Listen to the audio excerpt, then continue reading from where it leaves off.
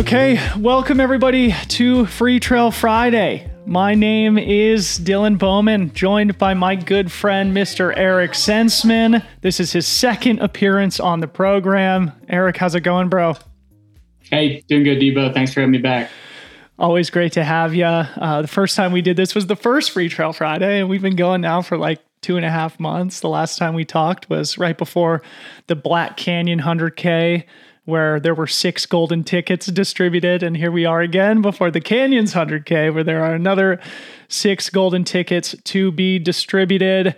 We will be breaking down the course, the contenders, the conditions that these athletes will be confronting out there in between the Auburn and Forest Hill area, a place that is near and dear to every trail runner's hearts.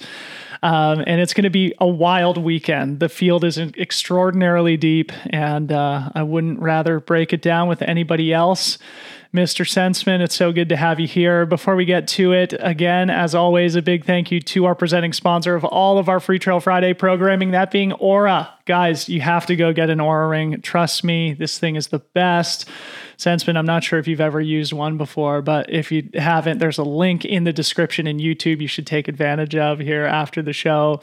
My wife, Harmony, had a 96 readiness score the other day. Absolutely mind-blowing statistics. Her sleep prowess is something to behold. My stats are not nearly as impressive, but it's a fun thing to check in on every morning. It's fun to have sort of the friendly competition and rivalry with your significant other. So use the link in the description here in YouTube or in the show notes if you listen to this in podcast form, where you can take advantage of 6 months free subscription with the purchase of a new Gen 3 Aura ring. Big thank you to Aura.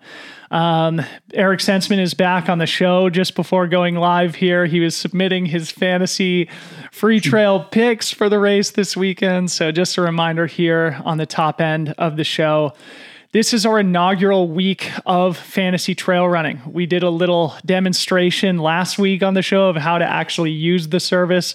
But if you didn't tune in last week, please do navigate to fantasy.freetrail.com, where we are starting fantasy trail running. It's very easy. Submit your top 5 picks for both men and women in the Canyons 100K and in the Madeira Island Ultra Trail, which is happening this evening. Madeira starts at 4 p.m. Pacific time this afternoon, so that's in about 4 hours, at which point the picks will be closed. Canyons starts at 5 a.m. tomorrow Pacific time, at which point picks will be closed. So you have just a few more hours for both races to get those picks in, including yourself, Mr. Senseman. So I appreciate everybody playing with us. This is going to be really fun. And again, there are giveaways on the line. We've got some great Freetrail swag, sort of maybe similar to the t-shirt that I'm wearing or the hoodies that you guys have probably seen all over the social media, and a Rumple blanket. So come play with us. It's going to be super duper fun. That being said, long intro, Eric Senseman. Great to have you here, bro. I think before we get to breaking down the action this weekend, I want to hear first about your preparation for the Cocodona 250, which is coming up in like 2 weeks. Are you overwhelmed with excitement or fear at this point? You know, Debo, I try not to think about it. It's a skill that I developed when I first started running ultras, which is just not to ever consciously consider what you're about to do. But I'm feeling pretty good. I did have an ankle roll in the canyon a week ago that was pretty gnarly. So I was seeing my PT this morning. It's still a little swollen, but it's going to be fine. It's going to be fine. I guess so, man. I mean, are you intimidated by it? 250 miles. This is a postgraduate level exam for you right totally. now. Yeah. You know what I've tried to do? I don't know if you've thought of it this way, like training for something like hard rock, where you're going to be out for 20, 24 hours. But I've sort of just tried to conceptualize it not so much as mileage, but as getting from one place to another. And the course is structured such that that's pretty natural because you're going from like town to town. Yeah. So I've run a few different sections on the course, and I just try to think about it that way. Like, I'm just going to go out and like eat some food and enjoy being outside and just get from this town to the next. And once I get there, I'll deal with the next part. Wild. I mean, maybe afterwards we can record another podcast and get the blow by blow, because I'm fascinated by not only the challenge of it, but the logistics of it. And totally. Whoever's going to be crewing for you is probably deserving of a Nobel Peace Prize, but cool stuff. And we do actually have Fantasy Freetrail activated for Cocodona too. So it'll be fun for people to play and follow along with that. And I'm sure Jamil has their live stream all figured out for all whatever 5 days or however long that thing's going to take. I think this year they're going to turn it off at night, which seems fair. Everyone should get some sleep. Yeah, but, totally. Cool, man. Well, back to the subject at hand. This race this weekend is going to be wild. I don't think either of us have ever raced canyons. Have you done the race?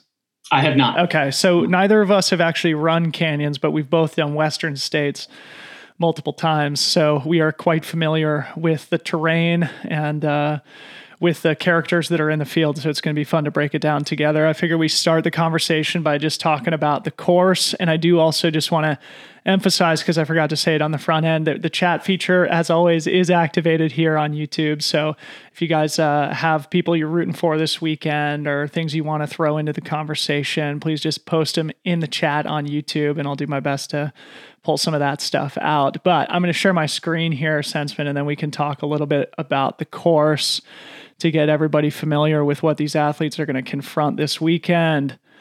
So we see it here. This is Anthony Costales' winning victorious Strava from 2021, last year's race. And Senseman, I'll kick things over to you for just like a quick overall synopsis of this terrain and what the athletes are in for.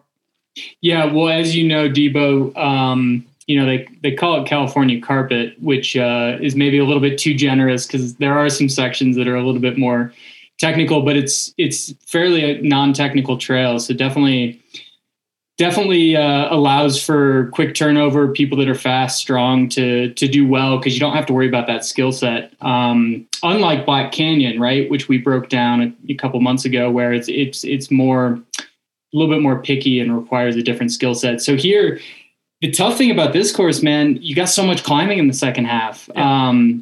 If you've looked at any of the interviews on I Run Far, who will be out there doing live coverage on Saturday, it's been talked about, but you really can't overstate it. I think what you need on a course like this is just a ton of strength, because those last 20 miles will be a real heartbreaker for a lot of people, I think. And as such, I think it'll be an exciting race in the second half, because I think there's a good chance, a lot of men and women will be running together through the first half, because it's more runnable and you don't have these long climbs for the big separation. Yeah, great point. Yeah, I think this is a strength runner's race. And you mentioned that the California carpet is sort of what these trails are known for, meaning it's not a hyper-technical course. It's a course that usually would favor somebody with a really fast marathon PR. And especially if you flipped the course the opposite direction and ran the same direction that Western States does, that being downhill, it would favor a different athlete, I think, that this course does. Because it is a net uphill course, it favors that type of athlete who is fast, who does have speed, but as you mentioned, importantly, has the strength to climb late in the race. So I'm just going to sort of zoom out here on this Strava map just to give people an appreciation of where we are in the world. Of course, everybody's probably familiar just by virtue of the fact that this course does share much of the same trails as the legendary Western States 100, starting in downtown Auburn. And then effectively you do run sort of backwards on the Western States course. If I zoom in here, we'll see sort of the legendary Cal Street area of the Western States course that comes just after the 100K mark every year in that obviously notorious and amazing race. Coming into Forest Hill, the biggest aid station on the Western States course. I assume it's probably similar at the Canyons race, though I've never been there.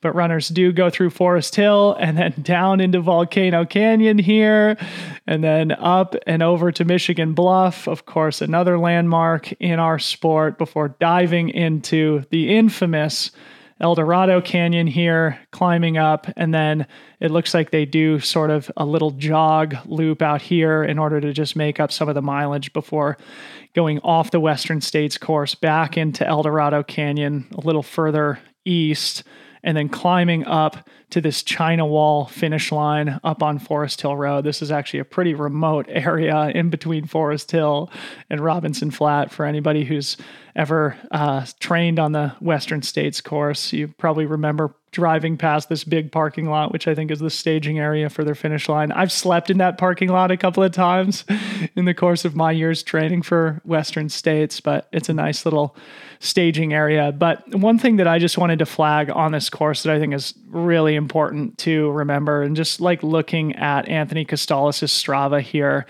you effectively finish with a 90-minute climb. You know, this is an absolute heartbreaking way to finish an ultramarathon, right?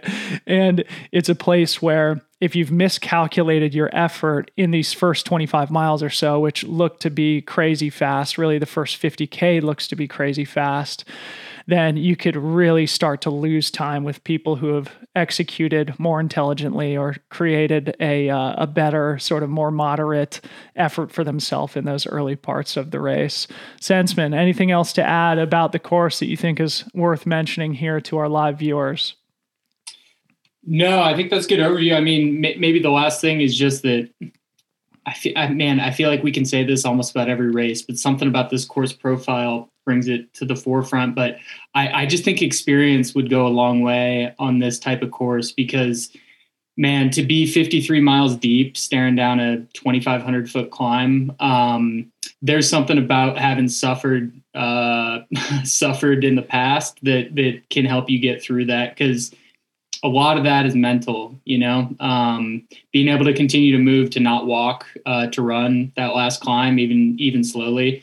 Because it is runnable. It is runnable. Yeah. I was just scrolling down here on Costales' Strava here, and it looks like he was doing 10s, 11s, and then low 8s, you know, to finish things off. So it is still runnable, and clearly he was moving quickly so late in the race, but still with that constant uphill gradient for the last 90 minutes, that's a really tough way to finish, and it's a great way for somebody to make up big time on a suffering person in front of them, for sure. So absolutely. Just to kind of recap the statistics here, as you see from Anthony's GPS device, whatever it was, looks like a Coros. It was just about 62 miles even, 14,000 feet of climbing.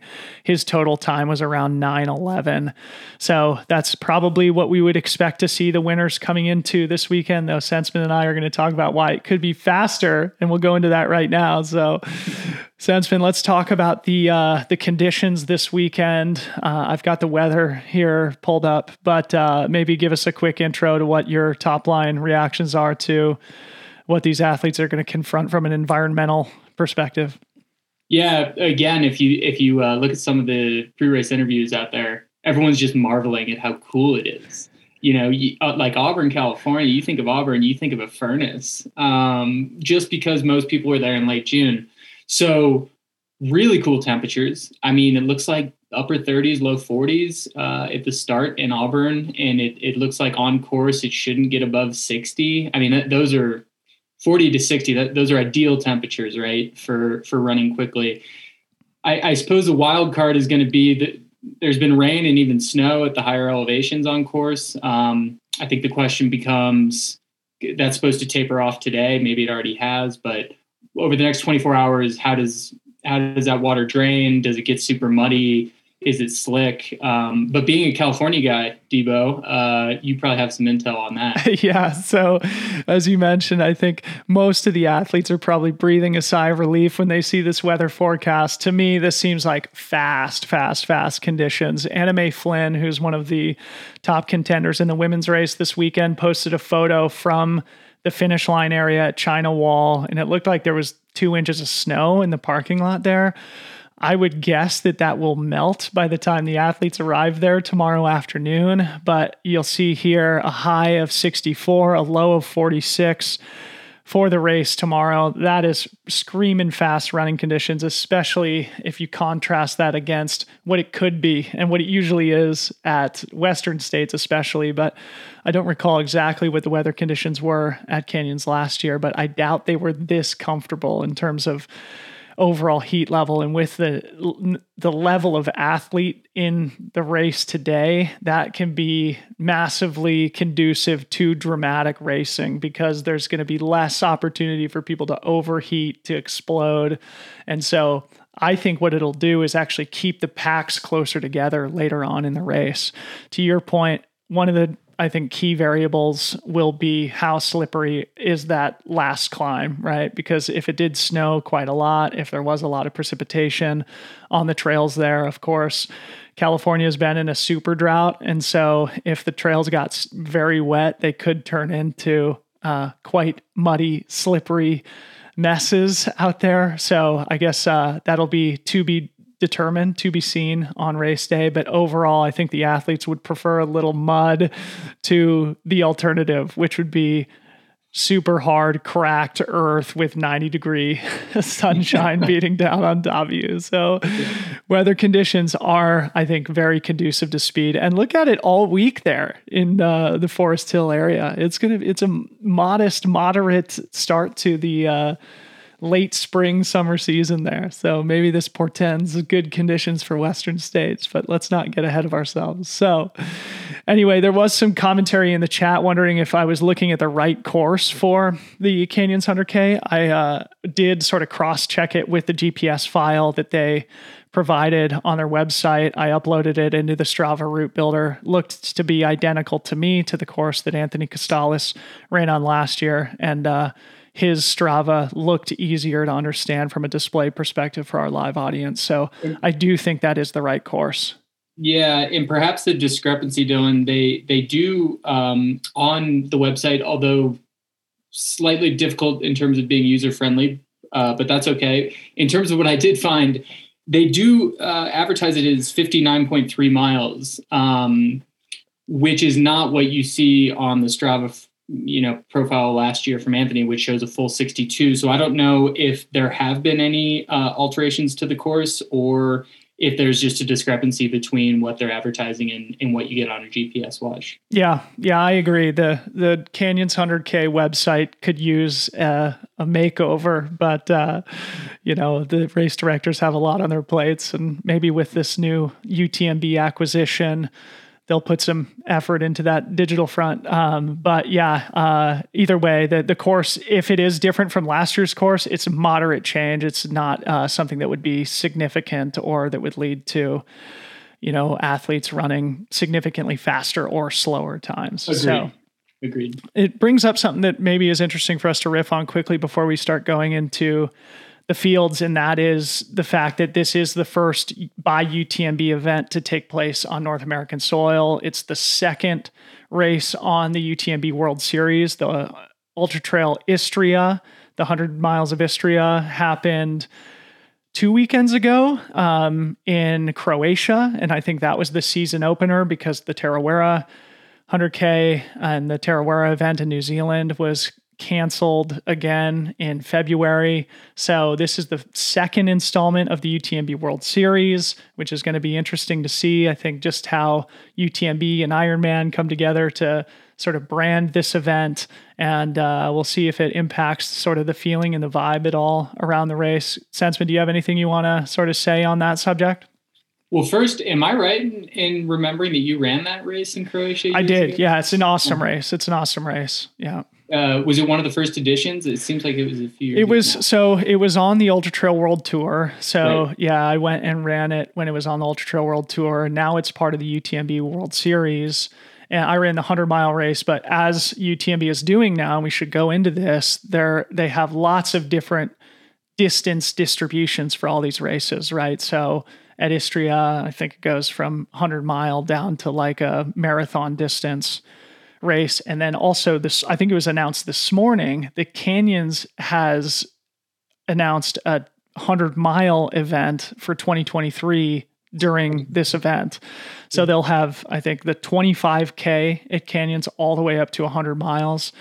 Next year, we also saw this week, UTMB announced that they've got a new distance, I think a 15K race during the UTMB Mont Blanc event, of course, the flagship event, which happens every year in August in Chamonix. So it's going to be interesting. And this is the first North American event as part of the UTMB World Series. The other is Speed Goat happening in July. And then, of course, there's the UTMB Puerto Vallarta in October. So those are sort of the three in our neck of the woods. And this is the first one on the calendar. Yeah, it's exciting stuff. I mean, from the perspective of bringing people into the sport, I think offering those various distances is a good way to do that, because you can get people, hooked without having to run a 100-miler, right? Yeah. Which, should be more accessible in that way. Obviously, from a business perspective, just adding the distances is super easy, because you have your fixed costs. If you can add a few more races, it doesn't cost you much more. So I can totally see why they do it. And yeah, again, I think all around it's good. Yeah, no doubt.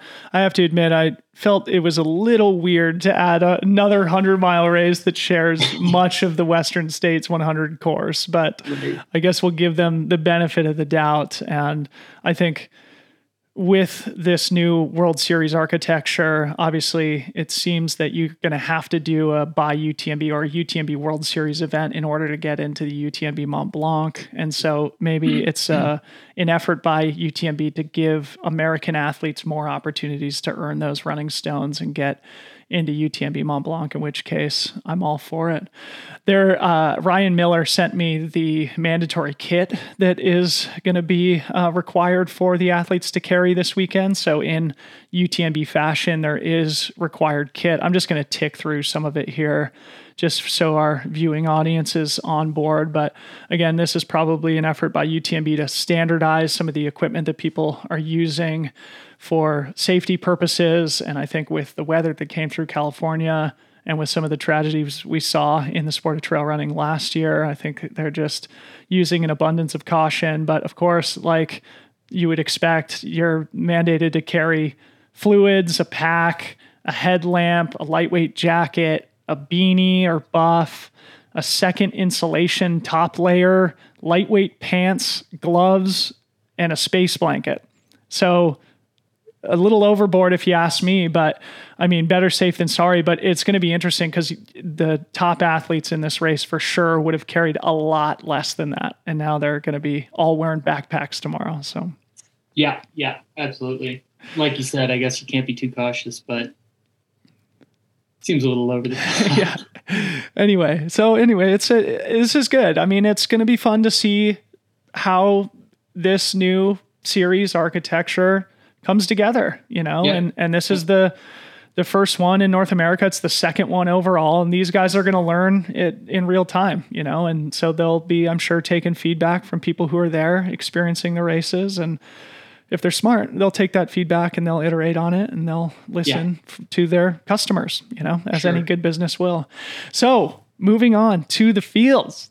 Let's get into it. This is going to be amazing. We'll start with the women, but before we go into it, I just want to flag a few notable scratches, especially for our fantasy Freetrail players this weekend. Jason Schlarb, Zach Miller, Katie Asmith, Florian Neuschwander, Marianne Hogan, Katie Arnold, and Pam Smith are all not going to be taking part in the 100K this weekend. So if you have made your picks, we have updated the website. I had Marianne Hogan on my list, so I had to redo my picks. So again, the voting closes tomorrow at 5 a.m. So make sure if you picked any of those names I just mentioned, you go back in there and amend your predictions for this weekend. Senseman, let's start with the women. Who are you looking at in terms of the favorites? Well, it was 2021, I guess it was last year, when Brittany Peterson won Black Canyon. And of course, we talked about her, that race in our preview 2 months ago. She is in canyons. She's very, very good.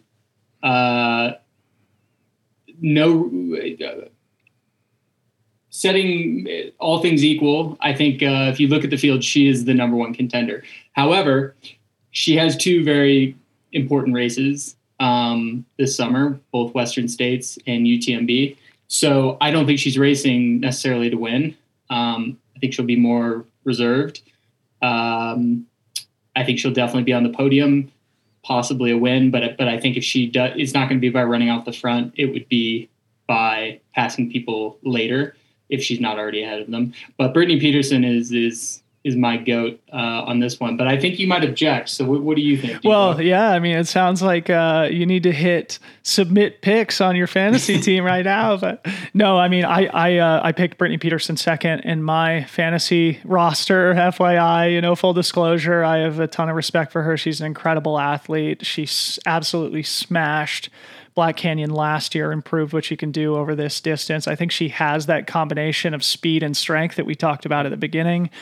She's been a second place finisher at Western States in a crazy fast time a couple of years ago. And then she was fourth at Western States last year in 2021. So she knows this course. She knows these trails like the back of her hand. Definitely Brittany Peterson is one of the contenders for the victory in my mind as well. I picked Ladia Albertson-Junkins in my fantasy team. I just had her on my podcast this week, and I'm just so impressed with her as a person and with her attitude and her recent victory, her second win at the Chuckanut 50K in a crazy fast time. It was a course record time, though there's some controversy over it being a little bit of a different course because we also saw Adam Peterman run a wildly fast time on the Chuckanut course, and we'll talk about him in a little bit.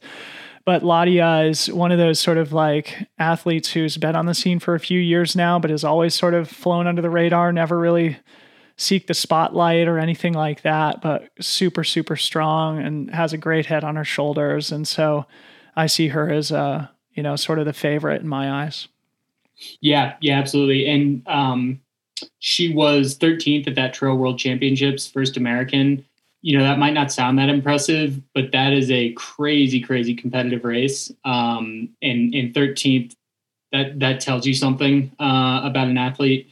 What it tells me is she knows how to grind and she knows how to compete. And those will both play, very well on a course like Canyons with this field. No doubt. So other women on your radar?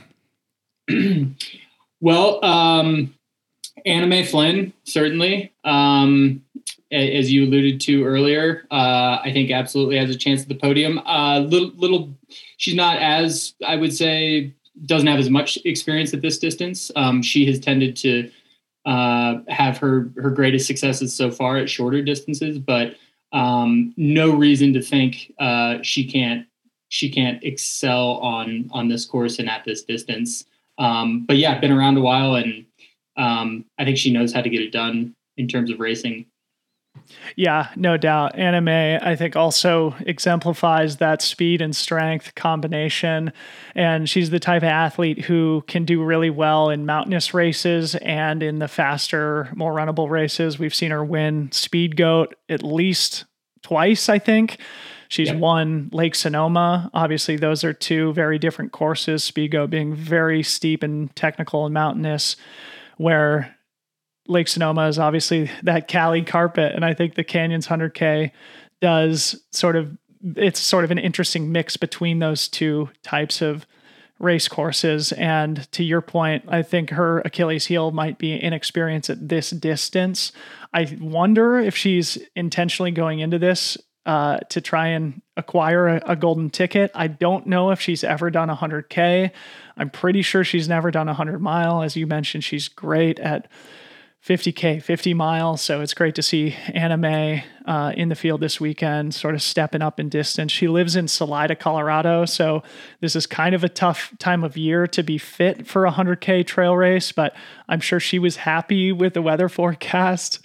And when she posted that photograph from the China Wall finishing area with the snow, I'm sure she was feeling quite at home coming from Salida, Colorado. So Anna Mae, also definitely one of the contenders. Kat Bradley's in the field, former Western States champion, obviously a super, super strong athlete, though she sort of runs hot and cold. I definitely always root for Kat. I think she's an awesome runner. She's got a great personality, but her Achilles heel has been consistency, especially in these high level races. She's obviously got the talent to win. Though, I think she's hopefully just, wanting to put a solid one up there. Any comments on Kat or the rest of the field? Yeah, so I actually had the chance to speak with Kat for unrelated reasons to racing maybe a month ago. And she's actually been in Hawaii this whole winter and has been, it sounds like, running pretty consistently. So I think that bodes well for her. But I think part of the issue living in Colorado, like she had in the past, is getting through the winter healthy and in a good place with fitness. So I would think that being out in Hawaii was a benefit to her in terms of training. So definitely hopeful, always rooting for Kat as well. It's hard not to. But I was going to add there too, Debo, that even if we're right about who we've talked about so far in finishing on the podium or up there, as mentioned, Brittany Peterson is in Western States in virtue of her fourth place last year. Yep. So she, no golden tickets going to her. So it is likely to roll down those 3 tickets to fourth or possibly beyond, because I'm not sure how many of these women are looking for the golden ticket versus just a big race earlier in the year. Yeah. Great point.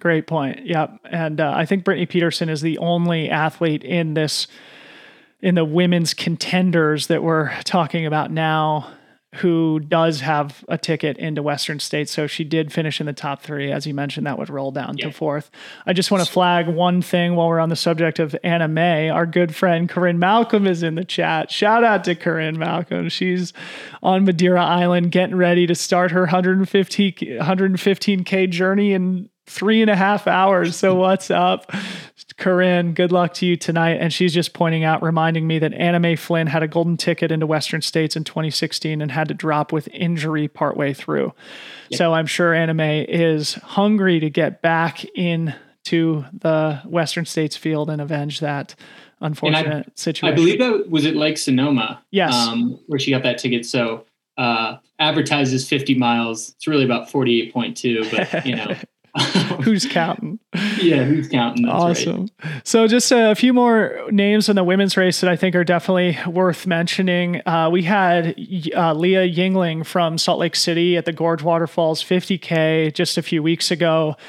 She finished a very strong second place behind Keely Henninger in the 50K race and was using that as a stepping stone towards Canyon. So Leah, really solid runner from the Salt Lake area, like I mentioned, in the 100K race. Tomorrow, we had Zach Marion on Freetrail Friday to break down the Gorge Waterfalls race, and he made the comment, being a Salt Lake resident himself and knowing Leah, that she's a very strong closer, so she could be the type of person who may be a little ways back or outside of the golden ticket conversation halfway through when the runners get to Forest Hill, but she might be the type of athlete who could run through the field and into those golden ticket spots later on in the race. We have Nicole Bitter from Arizona, multiple time Western States runner, and an awesome, very consistent athlete in the field. Abby Levine from Boulder is in the field. We've got Jasmine Lothar, who Ladia mentioned on my podcast was somebody to look out for, and I've since took a flyer on, knowing nothing about her, for my fantasy team this weekend. So shout out to Jasmine. I think she's from British Columbia. Any other names that we're sort of forgetting to mention here? I do have one more quickly. I want to piggyback on Abby. She was fourth at the North Face 50 mile in its last edition, I guess, 2019. Yep. Similar in style, a lot of climbing in the second half, super runnable stuff in terms of, not being too technical or so steep you can't run.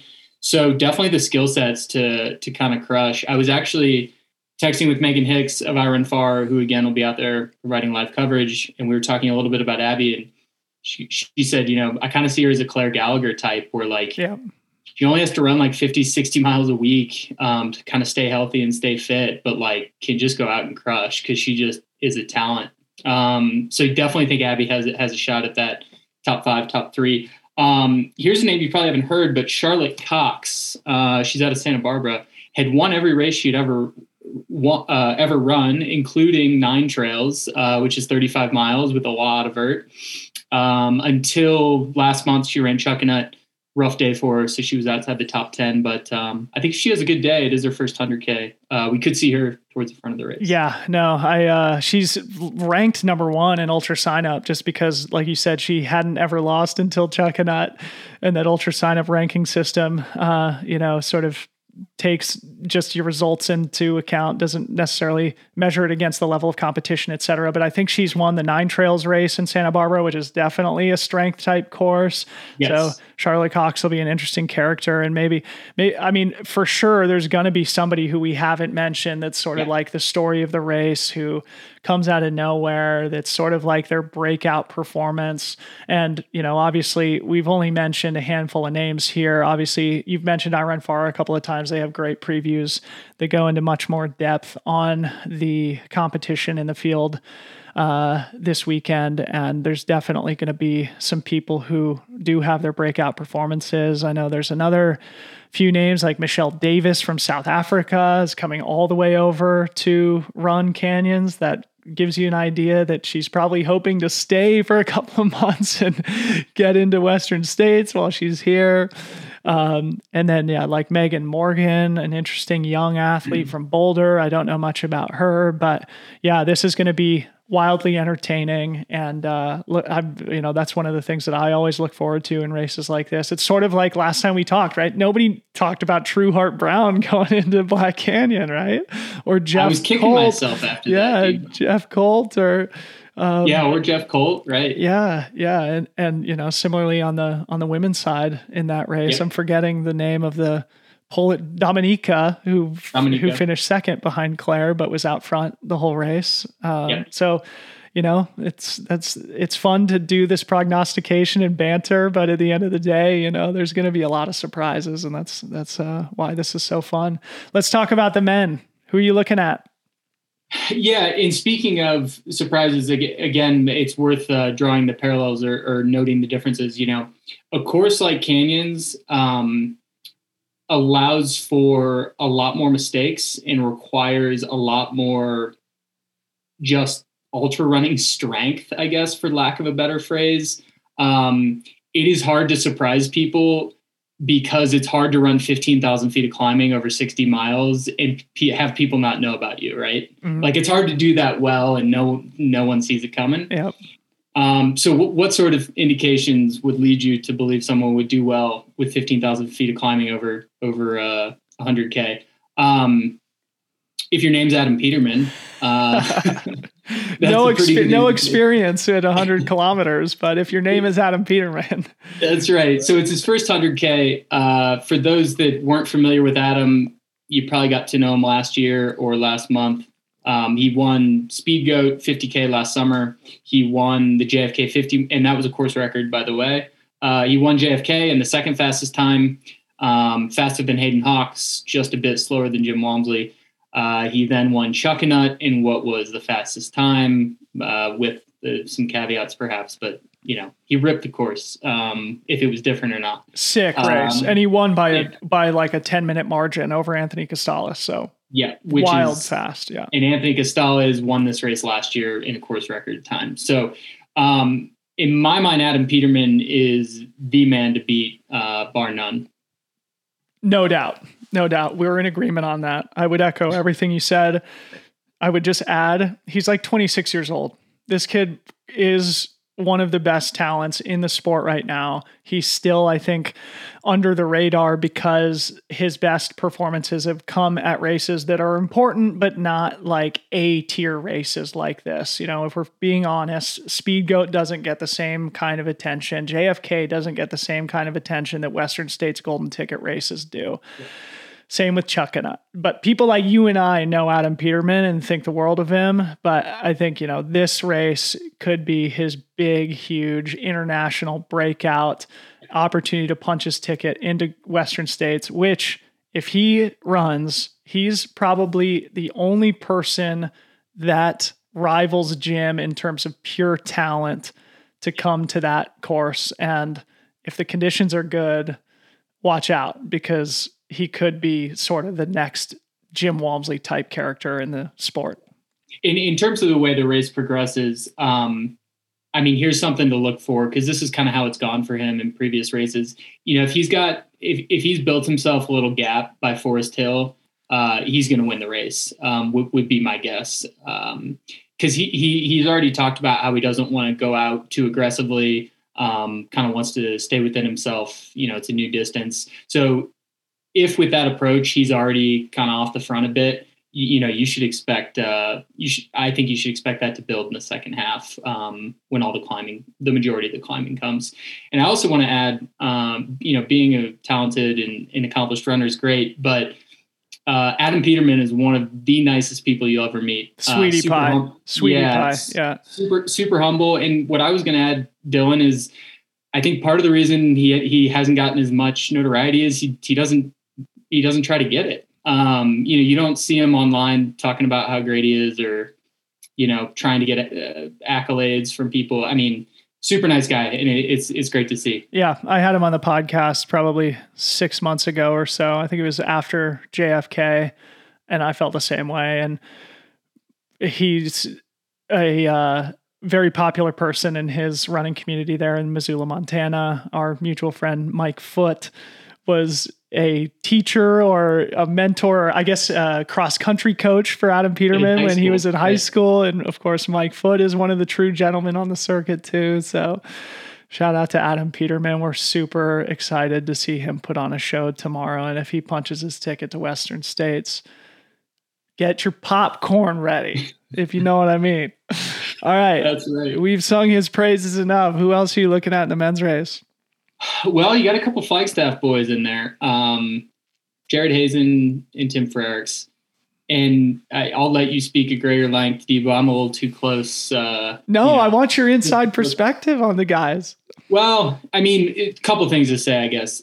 Number one, if you take those guys at their best, Adam Peterman's got his hands full. Yeah. If you take a 2017 Tim Frericks who won TNF 50, not only won, Debo, but you might remember beat the likes of Hayden Hawks and Zach Miller by 15, ran 6 hours minutes. flat on the TNF course, which is nuts. Silly. If you take a Jared Hazen who ran 14:26 at Western States, you put those guys on this course, and I think there's fireworks. Now, are we going to see a 14:26 Jared Hazen or a TNF winning Tim Frericks? I'm not sure. But that's kind of what they bring to the field, right? Is that upper boundary. Having that said, I think both of them have trained quite well in the last few months. Just a week ago, I ran with Tim in the Canyon, and he came out in 73 minutes, which isn't going to mean a lot to a lot of people, but just suffice it to say that's very, very fast on a 5,000-foot climb. And he's gotten a lot of time in the Canyon, as has Jared. And if you look at that course profile, Debo, back that we showed earlier, being at the bottom of the canyon with a 5,000-foot climb ahead of you is about as close as you can get to simulating being 40 miles into a race and having 7,000 feet climbing. Great point. So good training grounds for those guys. Yeah, excellent. Yeah, it reminds me of philosophy that's been espoused on my show a couple of times by the likes of Jimmy Elam and Tim Tollefson and others, that training on terrain that's harder than that which you were going to confront on race day is a great way to have it feel less difficult on race day. So 5,000-foot climb out of the canyon on tired legs for Tim Frericks is going to be easier, at least theoretically, than that 2,000-foot climb over the course of the last 8 or 9 miles that I just showed everybody on Anthony Costales' Strava from last year. So the Flagstaff boys, man, I would love to see both Jared and Tim punch their tickets back to Western States. I feel like both of them have struggled with consistency in the last couple of years. I know like Tim works in healthcare and therefore has been distracted during the last couple of years that have been probably fairly stressful for people like him on the front lines during the pandemic. I don't know much about how Jared's been training, but obviously he changed sponsors recently, kind of new beginnings. He was just out training with the Solomon team at their sort of little team training camp in Cabo Verde out somewhere in the Atlantic Ocean. So off the coast of Senegal. So do you know how Jared's feeling going into this race? Well, I picked him up from the airport when he got back from from the islands with the team. How tan was he? How tan was he? He was pretty tan, Devo, but when I looked at him, I just thought, dude, you're hollowed out. Like, you look like 2019 Jared Hazen. And then he proceeded to tell me how they would run for 6 hours a day and eat nothing but rice and fish. And I said, well, yeah, you're going to lose some weight pretty quick doing that. Well, yeah, I'm really excited to see how these guys perform this weekend. And like you said, if they show up on form, Adam Peterman's got his hands full. Yeah, I agree. So we talked about, there's 3 guys. Obviously, none of them have entry to Western States. So if they all have good races, I think those are pretty solid picks for the top 3. But, there's no guarantee. So if you're looking at kind of that next tier, or who could fill in if those guys don't have good races, I think you definitely got to like Ryan Miller. He's coming off a win at Gorge Waterfall 50K. He beat Tyler Green there. It was a great run. Yeah. He was back 4, 5, 6 minutes with 10 miles to go and won by 2 minutes. Wow. Textbook execution. Really solid. That's great. And he did a little bit of a training camp on the Canyons course before coming up here to Oregon. So he knows the course. He desperately wants to get back into Western States. He, of course, won Bandera a couple years ago and got his ticket to Western States, but dropped, fairly early after struggling through the high country at Western. So I know he's hungry to get back in and represents his home state of Texas proudly. And I don't know, for me, I'd love to see people who are not from the Mountain West or the West Coast come out and perform well. So shout out Ryan Miller. Hopefully he does well. Yeah. And then, I can list a couple guys and let's see maybe Debo, what your thoughts are. I like seeing Dave Sinclair on the list. This guy from Canada, Dave Stevens, who I actually don't know much about, but I like what I read or some of the results I saw. I like Rod Farvard. I don't know if you're from familiar Mammoth. with Rod. Yep. I think on a good day, he's got a chance at kind of cleaning up towards the podium. So those were a few guys that stuck out to me in terms of you kind of being there and being in contention. Yeah. David Sinclair is one of those athletes who is just a massive talent. I feel like, I think his history is in Nordic skiing, if I'm not mistaken.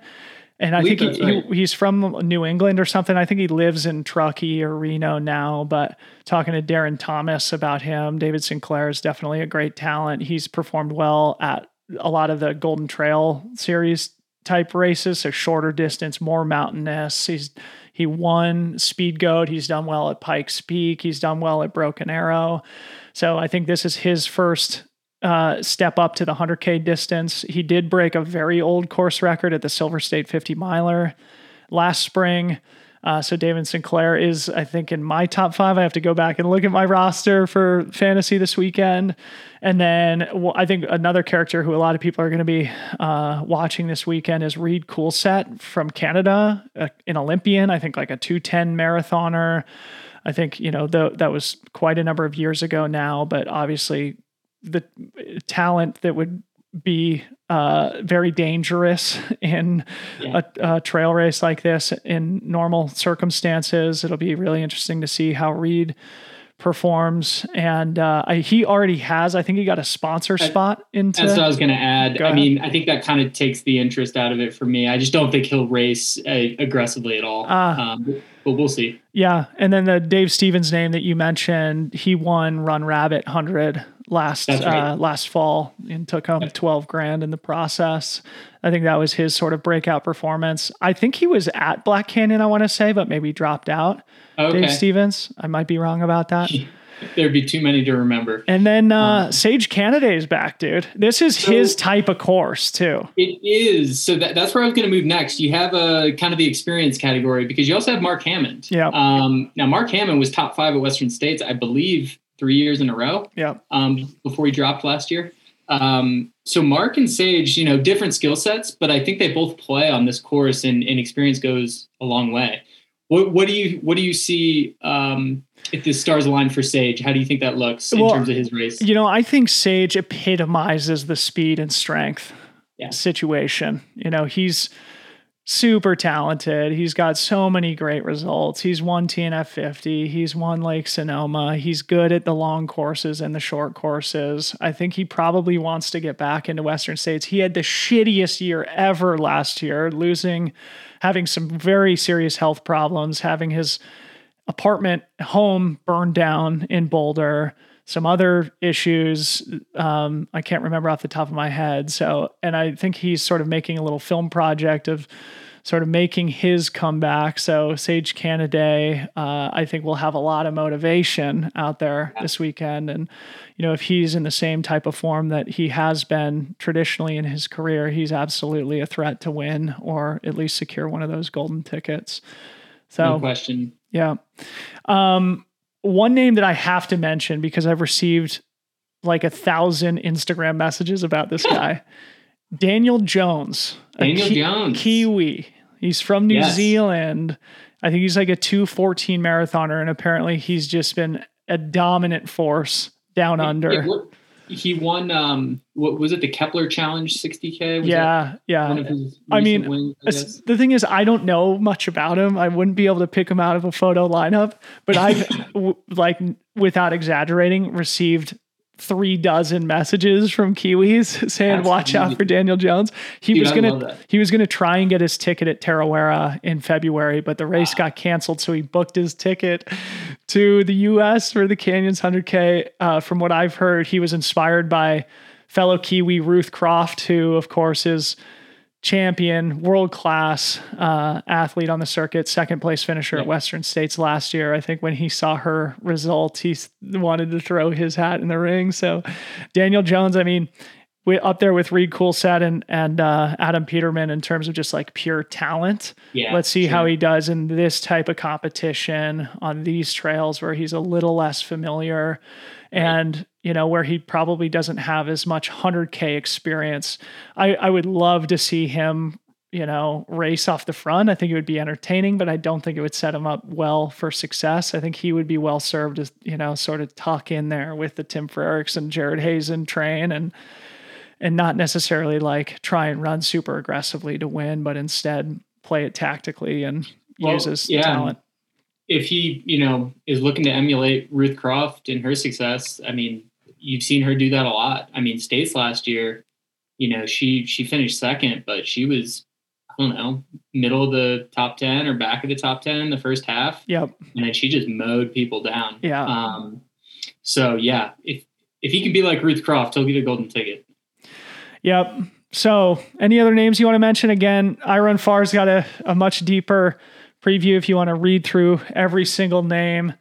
I think that's fair to call that the sort of contenders for the golden tickets this weekend. Obviously, there's other names like Ryan Gelfie and Chris Brown, Jim Rebenek, people like that who could absolutely, be dangerous. And like we said with the women's race, there's, I'm sure, a few people who we're not mentoring, who we don't know anything about, who could have a breakout True Hart Brown type race this weekend. Yeah, absolutely. No, but I think our value, maybe Debo, is just having been around a little bit, knowing some of these men and women, and adding a little bit of color to the whole thing, right? Yeah. Well, dude, it's super fun to break it down with you. I appreciate you coming on. We'll have to make this sort of a running theme with golden ticket races. It's an absolute joy. And I have to say, this may get me canceled here. I'm going to put a controversial opinion out there. I understand that the Boston Marathon is cool. This weekend is going to be so much cooler than the Boston Marathon. We've got Madeira happening in 3 hours from now, which is going to be a sick race. We broke it down last week. So if you missed that, go back and check out our preview for Madeira, 115K. And then Canyons tomorrow. This is going to be way cooler than the Boston Marathon, people. So just a couple reminders before we go. We mentioned at the top of the show, if you haven't put in your picks for Fantasy Freetrail, go to fantasy.freetrail.com. Get your picks in. Go 5 deep in both races. Make sure you share them out to the community. It'll auto-populate the hashtags. Everything is going to go viral that way. And yeah, it's a fun way for us to all interact, make some picks, engage the community, learn more about the pro athletes, and then banter and make fun of each other on the back end. Harmony won our beta test at Gorge Waterfalls. Yeah, and she put her picks in this morning. So my hope is that Harmony can defend her victory from last week. But and then one other thing to maybe our Colorado viewers, I'm flying out in just a couple of hours. We're going to have an event with Athletic Brewing in Golden tomorrow night. Going to be emceeing film screening for the Journey to 100 film that they're premiering about Jason Hardrath's FKT project on the Washington Bulgers, the 100 tallest peaks in the state of Washington. So I'm going to be out doing a little live podcast and emceeing gig in Colorado tomorrow. So if you guys are in the area, come see us in Golden. Any final thoughts for us, Mr. Senseman? What do you got going this weekend? Are you going to run like 200 miles to get ready for Cocodona or what? Well, we got 9 days till liftoff, 9 or 10. So, we're taking it a little easier, but I'm going to get some heat. I'm going to Palm Springs because it could be hot. It's a good excuse to go to Palm Springs. I got a heat train. So that's what I'm doing. So I'll get some good mountain trails in out there. Good, mate. Well, I probably won't talk to you before liftoff for Cocodona. So on behalf of myself and all our live audience, our viewers, the Freetrail fam, good luck at Cocodona, man. I'm going to have to get my fantasy picks in for that race too, but that's going to be a vision quest, man. You're going to probably discover the meaning of life out there and get as close to spirituality as you possibly can in human form. Yes. That's kind of the goal. So I'll need some luck. I appreciate it. Good, mate. Well, big thanks to everybody who is watching. A big thanks to Aura, our sponsor. Go check out the link in the description if you want to grab an Aura ring. I hope you guys have a great weekend watching the action at Madeira and Canyons. I hope this was fun for you, us breaking everything down. On behalf of my good friend, Mr. Eric Senseman, my name is Dylan Bowman. Have an awesome weekend, everybody. Later.